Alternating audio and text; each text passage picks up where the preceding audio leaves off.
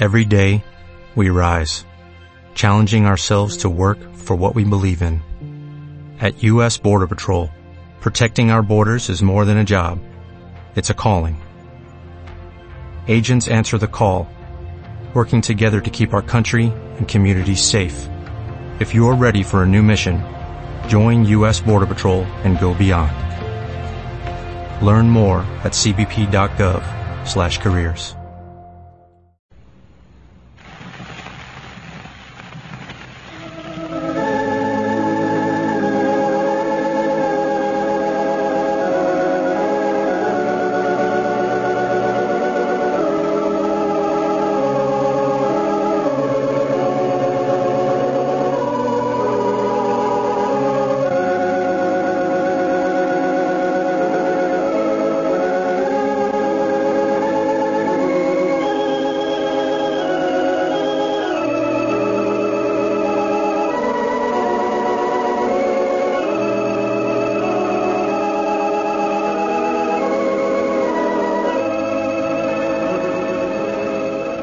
Howdy, everybody. Here we are, all ready to take you down to Pine Ridge for another visit with Lum and Abner.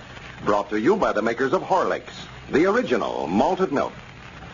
First, I'm going to ask all the mothers and fathers to step aside for a minute. I want to talk to the young folks who listen to Lum and Abner. I want to tell them what a swell summer drink Horlicks is, how cool and refreshing it is, and how easy to make. All you have to do, to get a regular chocolate malted milk is to mix some Horlicks chocolate malted milk powder with cold water or milk, and it's ready to serve. Simple, isn't it? Tell Mother how wholesome and nourishing Horlicks is, and ask her to get some for you. She can get a package at the drugstore, Horlicks chocolate malted milk. Or if you prefer it, she can get it for you in natural flavor. And now, let's see what's happening down in Pine Ridge. Professor Willoughby, the voice teacher from New York City who is visiting Squire Skimp, has the citizens of Pine Ridge enthused over the glamour of society. In a few short days, he has transferred their interests from horseshoe pitching and old-fashioned box suppers to contract bridge and afternoon teas. And all the while, Squire and Lum are busy selling stock in their new mining venture with the promise that they will all become millionaires. As we look in on Pine Ridge today, we find Squire Skimp over at Lum's house after just having returned from the county seat with a brand new outfit for the president of the company. Listen. No, Lum, that looks all right. Professor Willoughby picked it all out himself. Well, I guess he knows the styles all right, but I feel like a little boy with neat pants on this way. Oh, no, lots of men wear knickers for sport wear that way, Lum. Yeah, but these socks, them was the loudest things I ever seen. Red and green and yellow and everything else. Oh, well, now, that's just what you want, old Lum. We want you to attract attention. You've got to set the styles here in Pine Ridge. Folks here are all looking up to you as a social leader. Well, I ain't complaining, Squire. I appreciate you buying them for me. I just ain't used to wearing fancy clothes this way. Well, now, put the cap on, Lum. Let's see how the whole work looks there. Cap? Yes. You mean this thing here? Yes, that's what they call a beret, Lum. Go ahead, put it on. Oh, Squire, I can't wear no such thing as that. That looks like a little girl's cap. No, it just completes your outfit, Lum. Looks nice with that polo shirt and all. Well, I'll wear it if you say to, but I know I'm going to get a terrible joshing when I go out on the street with this rigging on. Why, you'll be setting the fashions here in Pine Ridge, Lum. Now, mind what I tell you. They'll be copying me, huh? Yes, one thing wrong with the whole outfit, Lum, and that's those shoes. The shoes? Yes, they kind of spoiled. I don't like those. Well, I like them better than anything you bought for me. Comfortest things I ever had on my feet. Well, yes, but you should have had sports shoes, Lum. We couldn't find any big enough for you, so we had to get those tennis shoes. These is tennis shoes, huh? Yes, that's what they're called. Well, what am I supposed to be playing here anyway? I've got on tennis shoes and golf breeches and a polo shirt. And which one am I anyway? Well, you're just an all-around sportsman, I'd say, Lum. Hot dog. Play 'em all, huh? Yes. Just all-around athletic. Yes, Professor Willoughby's got some great plans for you socially, Lum. He said that you're a natural society leader. Professor Willoughby said that about you? Yes, told me that this morning. He's taken quite a liking to you. Well, good for him. He knows society rules, I'll say that for him. Yes, if they'll just listen to him, well, he'll have just as high type of society here in Pine Ridge as you'll find anywhere in the country. And the more social functions we have, the better it is for our silver mining company, too. It is. Why, yes, that's what I brought the professor and his wife here for, was to promote society. Oh, you brung him in here, huh? Oh, yes, I yes. thought he'd just come in here to visit you for the summer. Well, of course, that's what we're telling, but you might as well know now, Lum.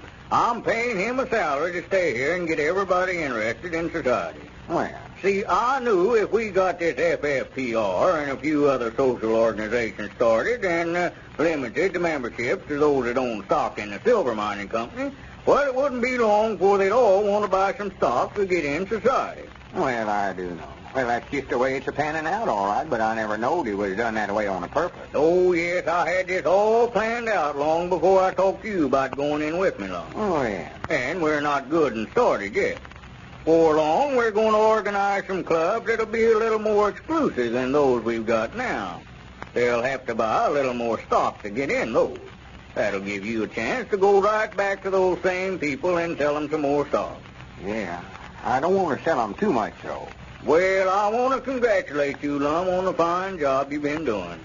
I picked you out for president of the company because I knew you was a man that they all had confidence in.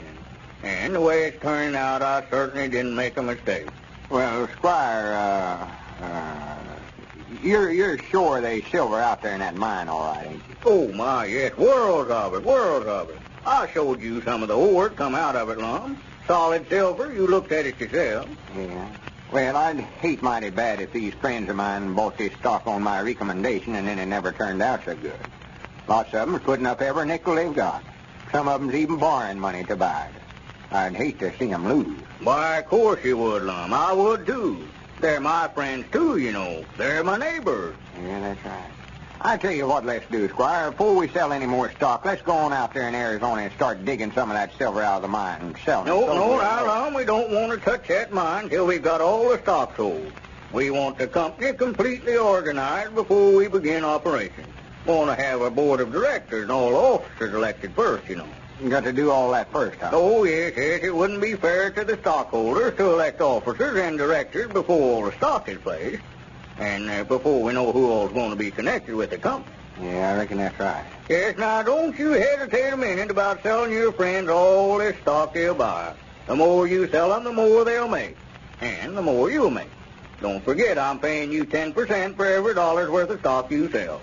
And that just reminds me, too, I've got a check here in my pocket for you, Lum. Where? I figured up a while ago what your commission's run to up to date. Here. There's my check for $205. Have I made that much already? Yes, sir, that's not a bad week's work, is it? Granny, this is a gold mine instead of a silver mine. Now, you said the other day, Lum, something about that you'd like to buy a little stock in the company, too. Well, yeah, I want some of it. Well, I think you being president of the company, it'd look better if you owned some stock. Oh, yeah, I want all I can get. I just wished I had more cash to put into it. Well, the thing for you to do, Lum, is take the money that you make off the stock you sell and invest it right back in the company. First thing you know, you'll be one of the big stockholders. Yeah, I could do that, I reckon. I was just a-thinking you could endorse that check I just now gave you back over to me, and I'll make you outshare the stock in the company for that amount. Well, the only thing, Squire, I'm a little short on cash right now. I was planning on using that money to live on for a spell. Yeah, well, do as you like about it, Lum, but the way that stock's going, I might decide any day to stop selling it. I don't want to dispose of too much interest in the company, you know. I want to save some of it for myself. Yeah, natural. And if I was to decide to stop all of a sudden, why, you'd be left without any stock at all. I'd like to see you get rich along with the rest of us, Lum. Yeah, I reckon maybe I better just endorse it or back over to you then. Yes, well, just sign your name on the back there, and then I'll make out the amount of stock in your name. Well, recollect, Squire, I get that stock for 10% less than the others is getting theirs. 10%? Yes, that's my commission for selling. That's what you promised to give me. Yes, but you didn't sell this, Lum. I'm the one that's making the sale myself. If there's any commission, well, I ought to get it. Well, I had myself already talked into it, though, before you brung it up. I know right when I sold myself. I was trying to sell Dick Huddleston some stock. He wouldn't buy none, but I give such a good argument in favor of it, I made up my mind right then. I was going to get some of it myself. Well, I'll tell you what I'll do, Lum, to show you that I want to do what's right. You say you sold yourself, and I'll say that I sold you. I'll just split the commission with you, give you 5% off. 5, huh? Yes, I want to do the right thing. Well, all right. Here's your check. Yes. It's going to run me pretty short of cash, I'm feared, but I reckon I can get by all right as long as they keep having these parties and serving refreshments. Well, it's better to deny yourself now, Lum, and live in luxury in your old age. Wait a minute, somebody at the door there. Oh, yeah. Come in. Well, howdy, Abner. Howdy, Lum. Hello, Squire. I've been looking everywhere for you. Well, for goodness sakes, what in the world have you got on? Oh, this is a sport outfit. How you like it? Sport outfit? Yeah, see, I sort of represent all sports, except maybe football and baseball. What about that, Squire? I reckon it'd look all right for me to carry a baseball bat or wear a mask or something like that, too. Yeah, you better wear a catcher's mask if you're going to wear that outfit out on the street, Lum. You'll have 1,000 fights lest you don't pay no attention to what folks says about you. Well, there may be a few comments, Abner, but Lum will have the satisfaction of knowing that he's properly attired. Yeah, anybody that laughs at this outfit is just showing their ignorance. Them legs of yours hanging out of them knee breeches look like a pair of mop handles sticking out of a barrel. Now, listen, Abner, don't go too far with your talk. Yeah, how much would you charge to scarecrow a field? Do which? Scarecrow a field. How big a field? Abner, if you don't shut up your mouth, I'm going to whop you on. If you just come over here to start a ruckus, you can just get right out of here. Well, I never come over here 'cause I wanted to, I'll tell you that. I don't know whether you know it or not, but Professor Willoughby has got us singing a duet, he called it, over at Geraldine Seastrunk's coming out party tomorrow night. Coming out party? Yeah, she's making a debut, or that's what the professor called it. Yes, a debut. That's a society term where a single person reaches age where they're eligible for matrimony. They have what they call a coming out party to announce to the public that they're ready for betrothal. Ready for what, Spot? Betrothal, to get married, Lum. Oh, they have one of them parties to let everybody know that they would get married if somebody'd asked them. Yes, that's it exactly. Oh, but that blame, I never heard of that before. Oh, yes, that's quite a common thing among the society folks. That's just what I've been looking for. Grannies, I'm going to give a big coming-out party for myself. Give me that check back, Squire. Grannies, I'm going to make a debut that'll make them all sit up and take notice. And the Society notes will soon be reading Lum Edwards, one of Pine Ridge's most charming young debutantes. And now, mothers, a word about those children of yours. With no school during the summer, they are constantly out of doors playing and running about, on their feet for hours. They burn up an immense amount of energy. And it's no wonder they are always hungry and wanting to eat between meals. They're growing fast, and their little bodies demand extra nourishment. So don't deny those active youngsters when they ask for something to eat between meals. Here's the answer to your problem. Give them either a glass full of Horlicks or a few Horlicks tablets. Horlicks will satisfy their hunger and yet digest so quickly that their appetites will not be spoiled for their regular meal. Horlicks, you know, gives children the nourishment of full cream milk, plus the energy value of wheat and malted barley. Children love its delicious flavor, so be sure to have Horlicks handy all the time. This is Carlton Brickert, speaking for Lum and Abner and Horlicks, who now bid you all goodbye until tomorrow at the same time.